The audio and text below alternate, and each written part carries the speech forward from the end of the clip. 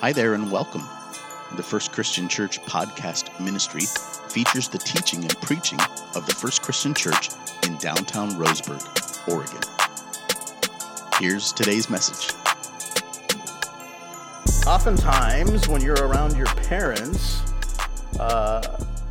they might tell you a story or two. How many of you grew up with parents who like to tell stories? And how many of you realize, like, the older you get, the stories just stay the same? Like, there's no new stories. The stories are basically the same stories told over and over and over again. And then at some point during the period of time you're growing up, and unfortunately, probably much later in life, you realize why they're telling the story. They're trying to teach something. They're trying to illustrate something in their life. They're trying to tell a story. They're trying to give you wisdom without just slapping you upside the head, right? They're trying to explain some things that happened to them in their life. And because of what happened to them in their life, maybe there's some practical applications for you in your life today. What we're going to read in John chapter 4 is kind of one of those stories. If you've been in church for any length of time, you probably have heard portions of this story.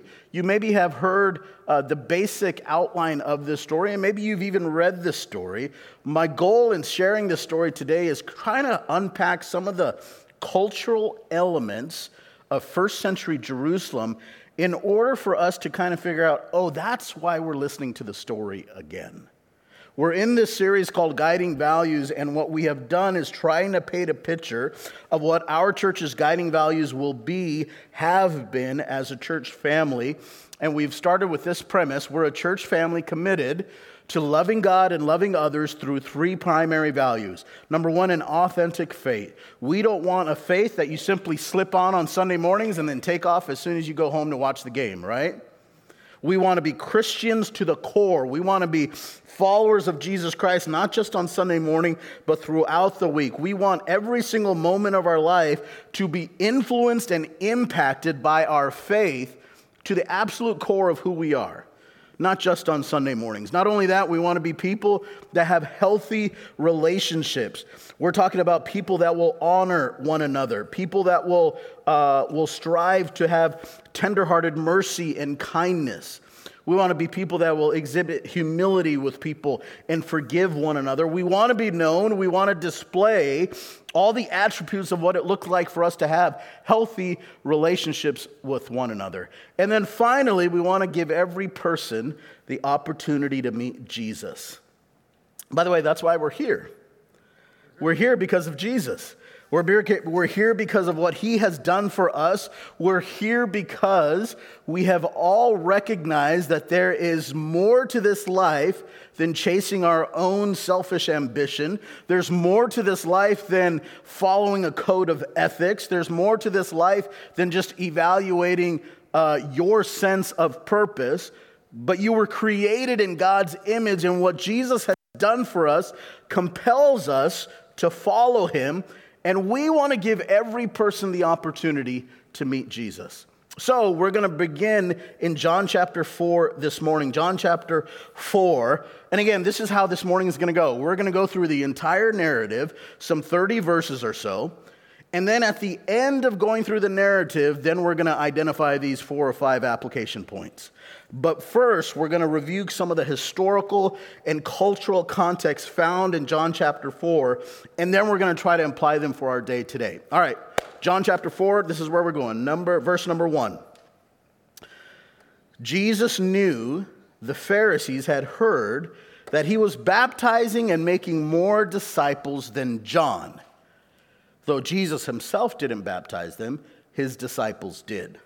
So he left Judea and returned to, where did he go? Galilee. Verse 4, let's say this verse together. Ready, begin. He had to go through Samaria on the way. So Jesus is anticipating that his expanding popularity would also invite tension and conflict from the religious elite. And one of the primary things we'll see in the gospel as Jesus begins to unveil who he is that he recognizing that timing was important. In fact, often as you read through the Gospels, you'll find different instances where Jesus might heal someone, and the curious instructions he would give that person is, please don't tell anybody what I've done for you today. And they looked at him like, say, what? I already tweeted it. So it was kind of a curious instruction, but one of the things you'll recognize is Jesus understood timing. There were several things that had to happen before he would reveal himself to be the Messiah.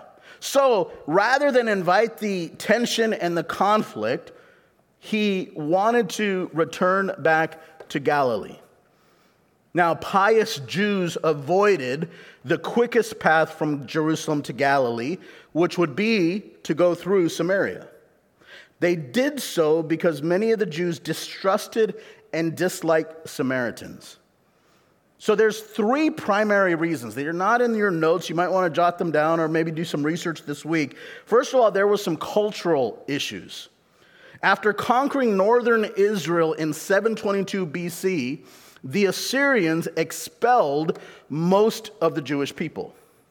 So when a conquering nation would come in and expel the Jewish people, that meant that their land was no longer theirs, and history will record that they expelled most of the Jews. They left behind much of the lower class of the Jewish population. The Babylonians took Judah 136 years later, and they employed a similar strategy. They conquered, they expelled most of the Jewish people, they left behind the lower classes.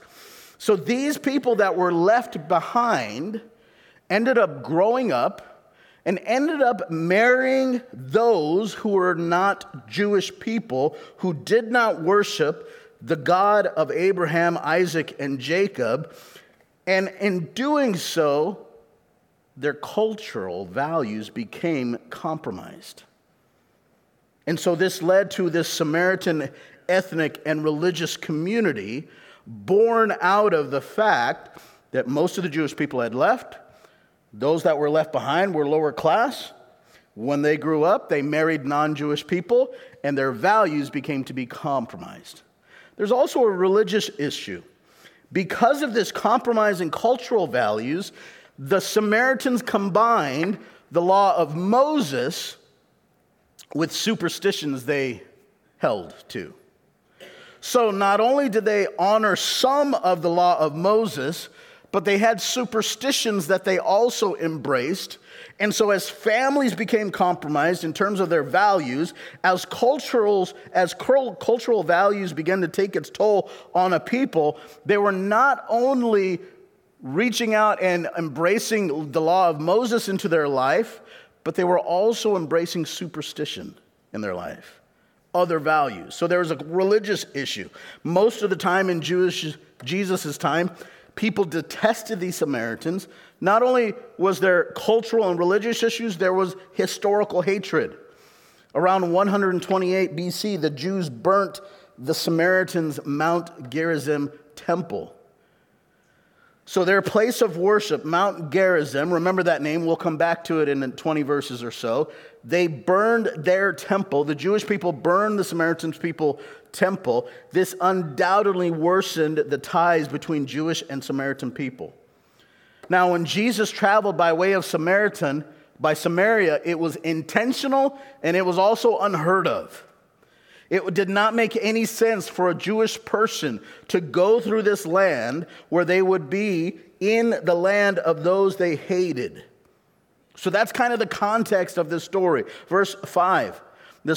Eventually, he came to the Samaritan village of Sychar, near the field that Jacob gave to his son Joseph. This is an important distinction.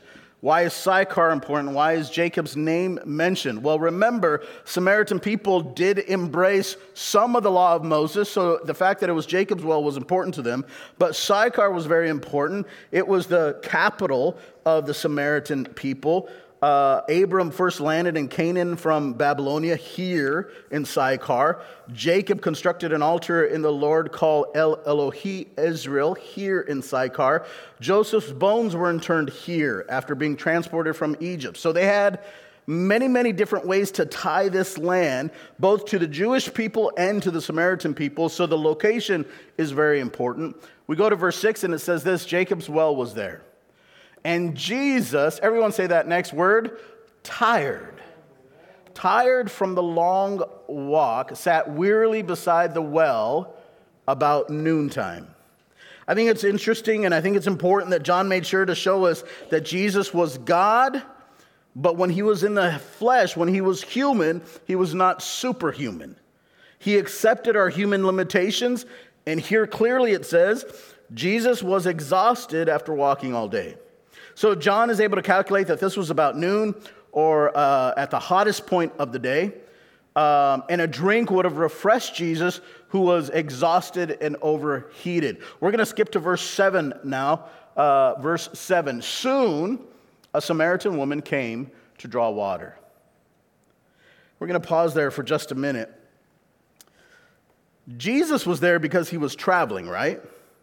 He was traveling and he was tired. So Jesus' excuse while he was at the well at the hottest part of the day is pretty common. He's traveling. He just needs a drink. He's not looking to get water for the rest of the day. He's just getting a drink of water. He's tired. He's traveling. So he stops at this well. This woman really didn't have a good excuse to travel to the well in the middle of the day. It would be Jewish custom that you would go twice in a day to go to a well. You would go either first thing in the morning in the cool of the day, and you would gather enough water for the rest of the day, or you would go at the end of the day when the sun had already set in the cool of the night and gather water for the next morning. You would not do so in the middle of the day. In fact, not only would they do so in the morning and in the evening, they would do so with other women. They would do so as a group. I have no evidence that this is where the term talking at the water cooler came from, but I would really like to assume this is where it came from. Women would gather with other women. It was a social point for them. The chore had to be done anyway. Might as well do it with other women. They would go in the morning and they would go in the evening. It also helped them because it protected them from any would-be vandals, any would-be people that would seek to attack them. So women would go in groups, and they would go in the morning, and they would go at night. So John's being very particular.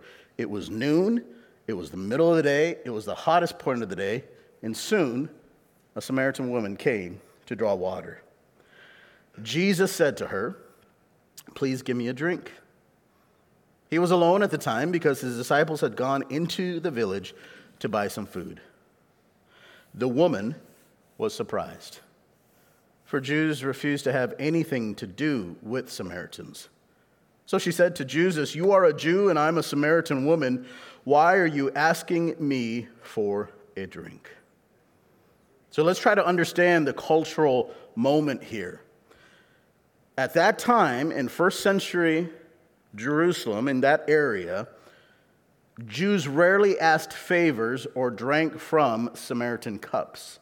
Either one of these would be a startling reality for a Jewish person to ask a Samaritan for a drink.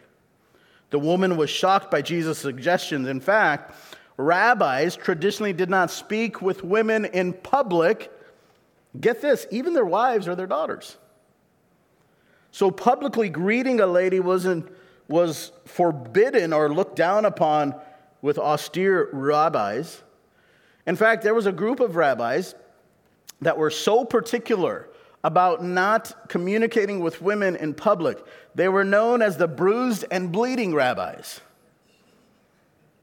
These Pharisees would close their eyes when they spotted a woman on the street and walked into walls, homes, or they would wander in the street. That sounds like a Pharisee, doesn't it?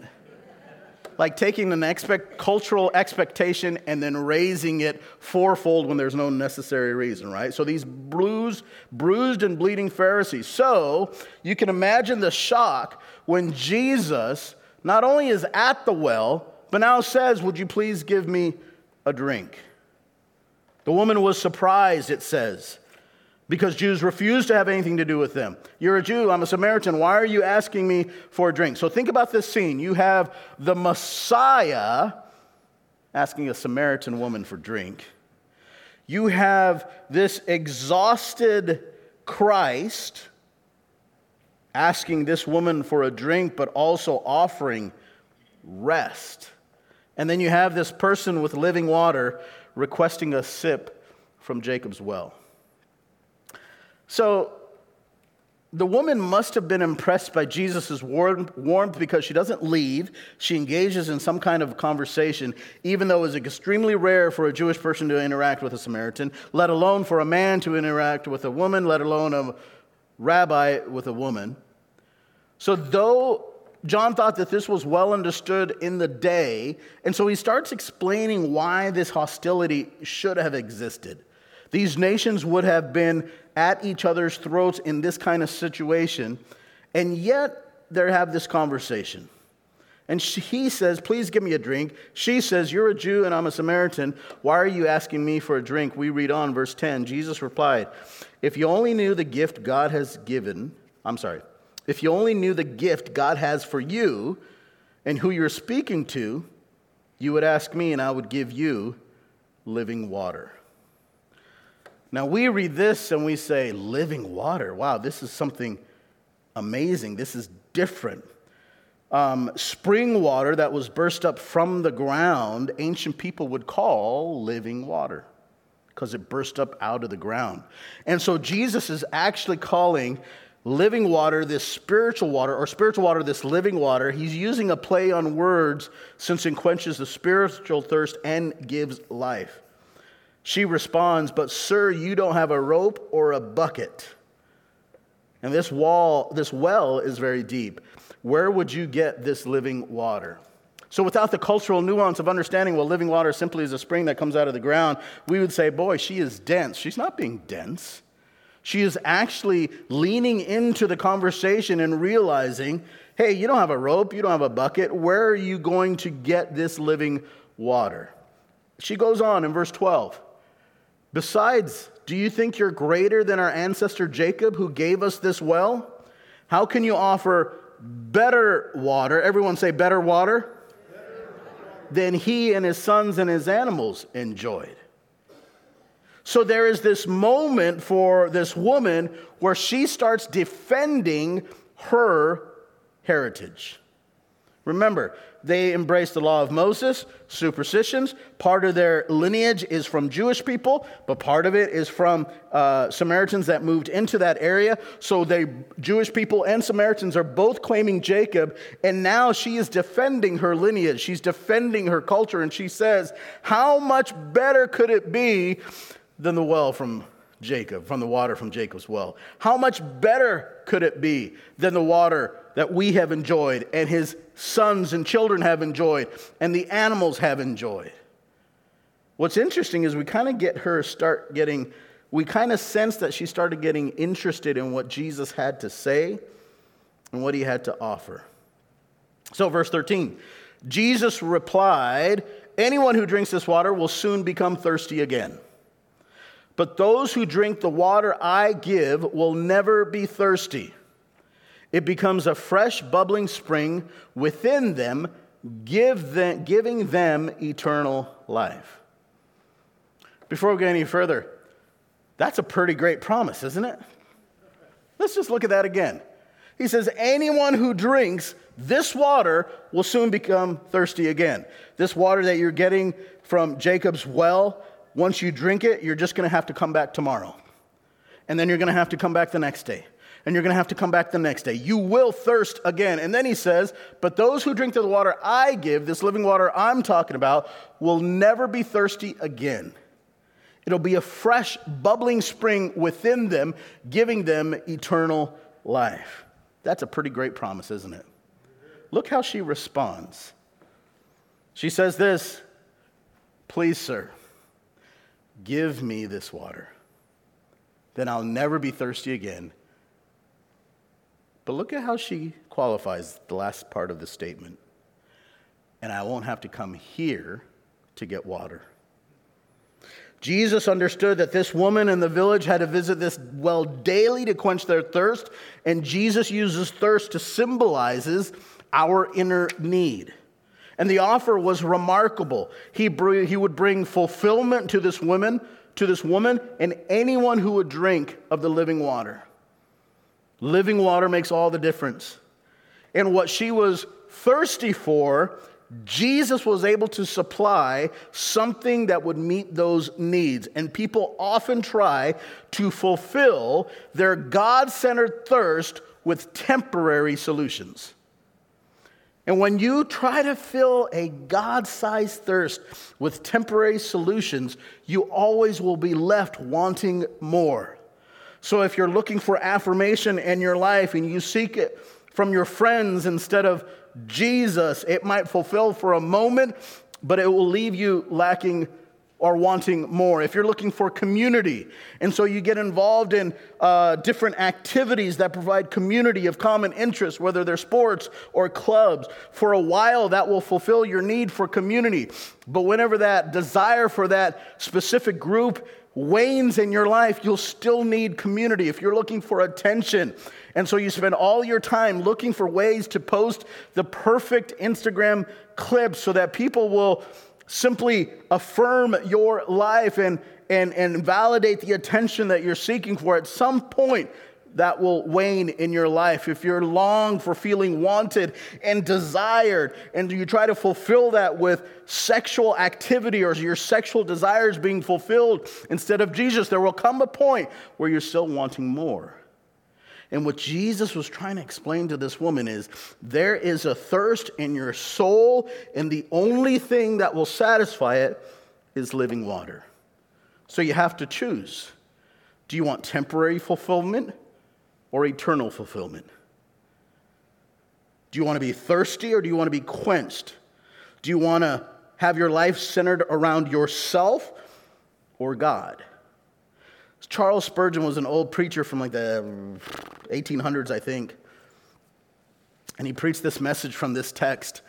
And I was reading through the message, and there was a few sentences he said that really struck me. He says this: "What does a thirsty man do to get rid of his thirst? He drinks. Perhaps there is no better representation of faith in all the Word of God than that. He simply drinks. To drink is to receive, to take in refreshing draught, and that is all. A man's face may be unwashed, and yet he can drink. He may be an unworthy character, but yet he can drink. Drinking is such a remarkably easy thing to do. It is more simple than eating. When someone is thirsty, they simply drink." Now, this woman responds logically, not spiritually.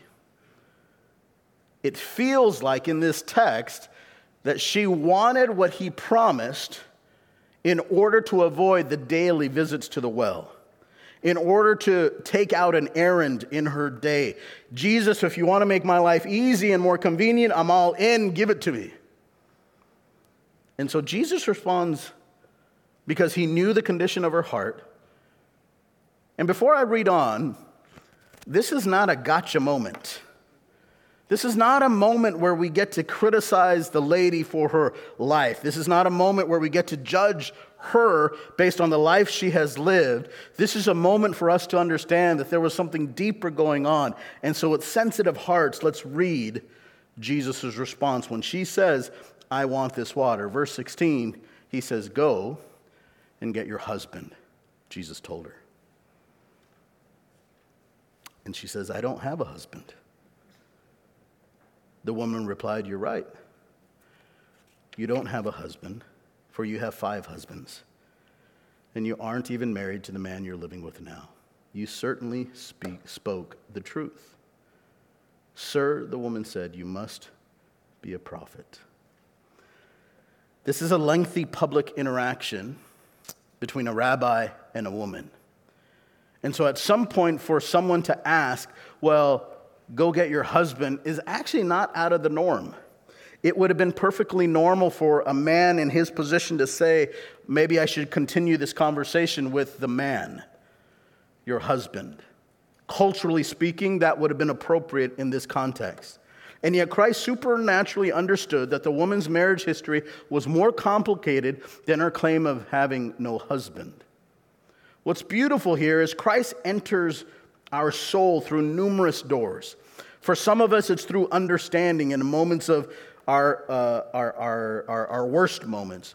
For some, it's through affection. For some, it's by fear, and some through hope. And I think through this woman, he went through the door through her conscience.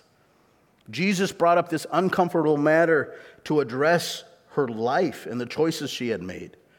And since he elevates the conversation to a spiritual realm, so does she. Look at verse 20. So tell me, why is it that Jews insist that Jerusalem is the only place of worship, while we Samaritans claim it is here at Mount, where is it? Mount Gerizim. Remember why that's significant? 136 years ago or something like that, the Jewish people destroyed and burned down their temple at Mount Gerizim. So she's saying, while we claim it's here in Mount Gerizim where our ancestors worship, now, when we read this, we can think, well, she is totally changing the subject.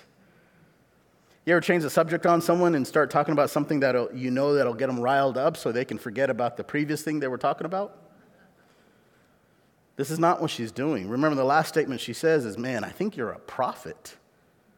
I think you're someone who might have some contextual understanding, some actual higher learning that would help me understand some things. So she says, why is it that you Jews insist that Jerusalem is a place of worship? Jesus leans into the conversation. Jesus replied, believe me, dear woman, the time is coming when it will no longer matter whether you worship the Father on this mountain or in Jerusalem. You Samaritans know very little about the one you worship, while we Jews know all about him, for salvation comes through the Jews. But the time is coming, indeed, it's here now, when true worshipers will worship the Father in spirit and in truth. The Father is looking for those who will worship him that way. For God is spirit. So those who worship him must worship him in spirit and in truth. The woman said, I know the Messiah is coming, the one who is called Christ. And when he comes, he will explain everything to us.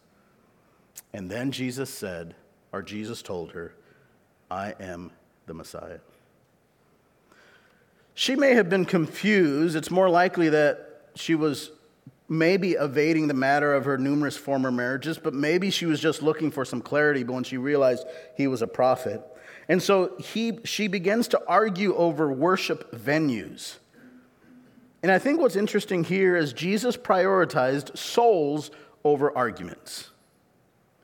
And that's not one of the lessons that are in your notes, but I think it's a pretty cool example to us that Jesus prioritized souls over arguments.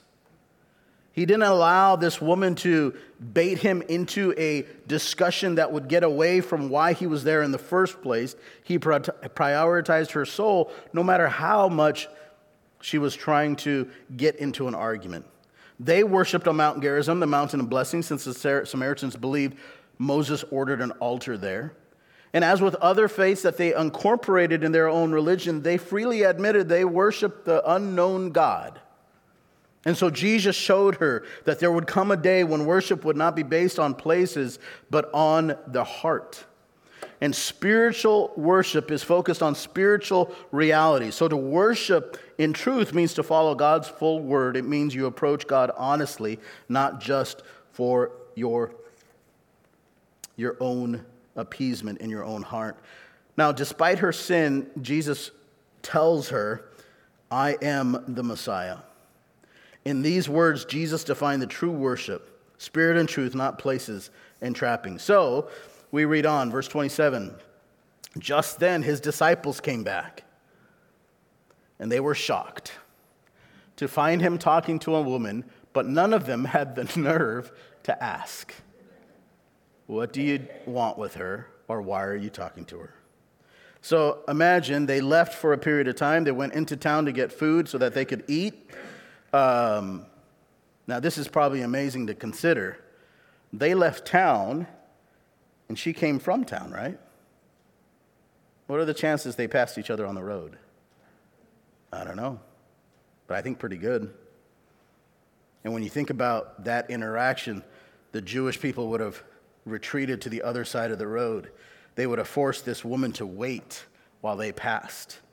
They would have forced her to wait till they passed before she kept on walking. They would have avoided her at all cost. And whether they remembered her or not on their walk to town, on the way back, they see him talking to a woman in the middle of the day, and it's a Samaritan woman, and they are in shock. And I love how this translation's put it. They were shocked, but they didn't have the nerve to ask Jesus what was going on. Verse 28, the woman left her water jar beside the well and ran back to the village, telling everyone, "Come and see a man who told me everything I ever did. Could he possibly be the Messiah?" So the people came streaming from the villages to see him. Jesus is he's astonishing the disciples by talking. They presumably felt it was right and appropriate not to challenge Jesus. She leaves her water pot by the well, probably just struck by Jesus' presence. She could always come back and get it. But he's so moved, this woman, that she told the city to come to the well to meet him. And the Samaritan lady was so moved by Jesus' love that she sought out fellow villagers, even though they had made her an outcast, even though she was one of the people that would have to come in the middle of the day, even though the people in the morning would not invite her to go out for their water run, even the people at night wouldn't invite her. She was an outcast. She was in a compromised situation at home. She was this person that had to live life on the outskirts as an outcast, and yet she became vulnerable in order to tell them all that Jesus had said, all that he had proved, and asked the question, my goodness, could he be the Messiah? Jesus never made her feel like, well, he hates me or he doesn't want me around. He provided a secure, safe place for her to confess her guilt, to trust in Jesus, and to figure out that he was the Messiah. So, what does this mean for us? Well, we're going to be a church family that gives every person the opportunity to meet Jesus. We're going to be a church family that gives every person the opportunity to meet Jesus. What does that mean? Well, it means we're going to pursue opportunities even when it's inconvenient. We're going to pursue opportunities to tell people about Jesus even when it is inconvenient. It means that when you're tired, when you're put out, when it's socially awkward, all of those things that existed in this scenario with Jesus, we're still going to pursue opportunities to tell people about Jesus. We're going to put ourselves out there. We're going to be vulnerable enough to recognize that meeting Jesus is way more important than our fatigue in that moment. That meeting Jesus is way more important than the social awkwardness that you might have in a conversation. We're going to pursue opportunities even when it is inconvenient. In a few weeks, we're going to celebrate Easter in our church. It's early this year, by the way. It's March 31st. So we're just 2 months away from Easter. And we are going to pursue opportunities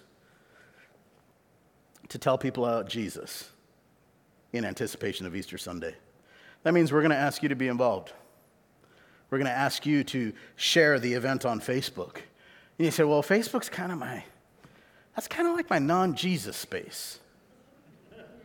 It's kind of the space where I just kind of waft through life, and I got people, you don't understand, Daniel, I got people that know me, right? And if they saw that I was posting something that had anything to do with faith, I would have a lot of explaining to do. Yeah, that sounds like something you should address.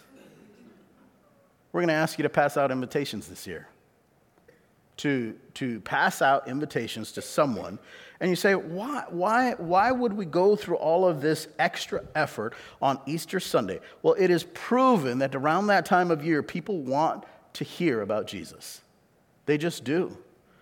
And people, we should write this down. I should have put this in the notes.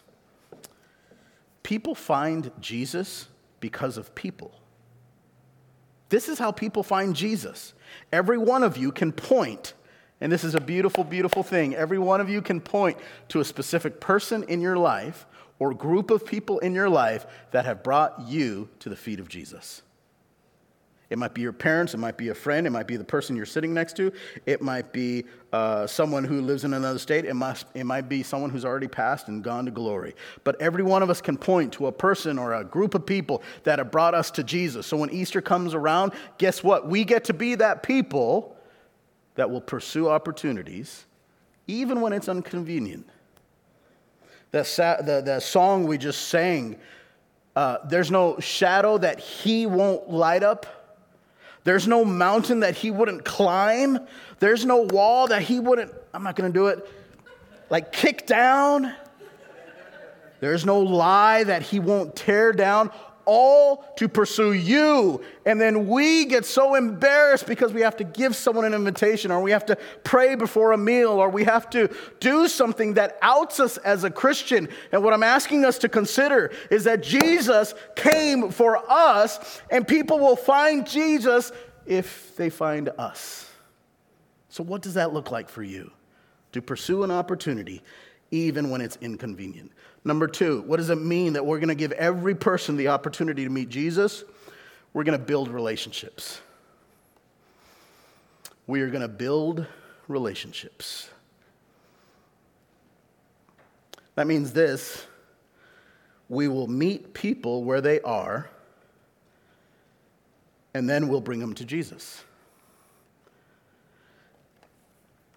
This story is so powerful because they met at a well in Samaria. You know how inconvenient that must have been? Jesus did not wait for this woman at the temple. He did not wait for her in Jerusalem. He did not wait for her in Galilee where he was going. He met her at the temple because that's where she would be. And so we're going to meet people where they are. Aren't you glad Jesus met you where you were, by the way? I'm glad he met me where I was. Because very few people were willing to come to me where I was. Right? And so let's be the kind of people that are going to meet people where they are, build relationship, and then bring them to Jesus. What does that mean? It means we're going to value people as individuals with souls. It means we're going to care for them. It means we're going to be patient with them as they sort out where God fits in their life. It means we're going to do those things that we talked about last week when we honor them, where we show tender mercy and kindness, where we will exhibit humility and gentleness and patience, where we will forgive them. And if we can do that, if we can build relationship, all of a sudden, we are not responsible for their relationship with God. We're only responsible for being Jesus to them. We meet them where they are, and then we bring them to Jesus. So we're going to pursue opportunities even when it's inconvenient. We're going to build relationships. We're going to give them the truth in love. We meet people where they are, and then we bring them to Jesus. What's beautiful about this interaction is the amount of time that Jesus spends with this woman at the well. Could you imagine if he came to the well and started with, "Go get your husband"? I don't know how long that conversation would last. I don't know how long it would last if he had said, the salvation only comes by the Jewish people, by the way. Would you please give me a drink? I don't know how long that conversation would last. But after pursuing an opportunity, even when it was inconvenient, he goes to Samaria, meets him at the well at the hottest point of the day. After building relationship, obviously through this conversation, there comes a point, and there will come a point for us, where we get to simply show them and tell them the truth in love.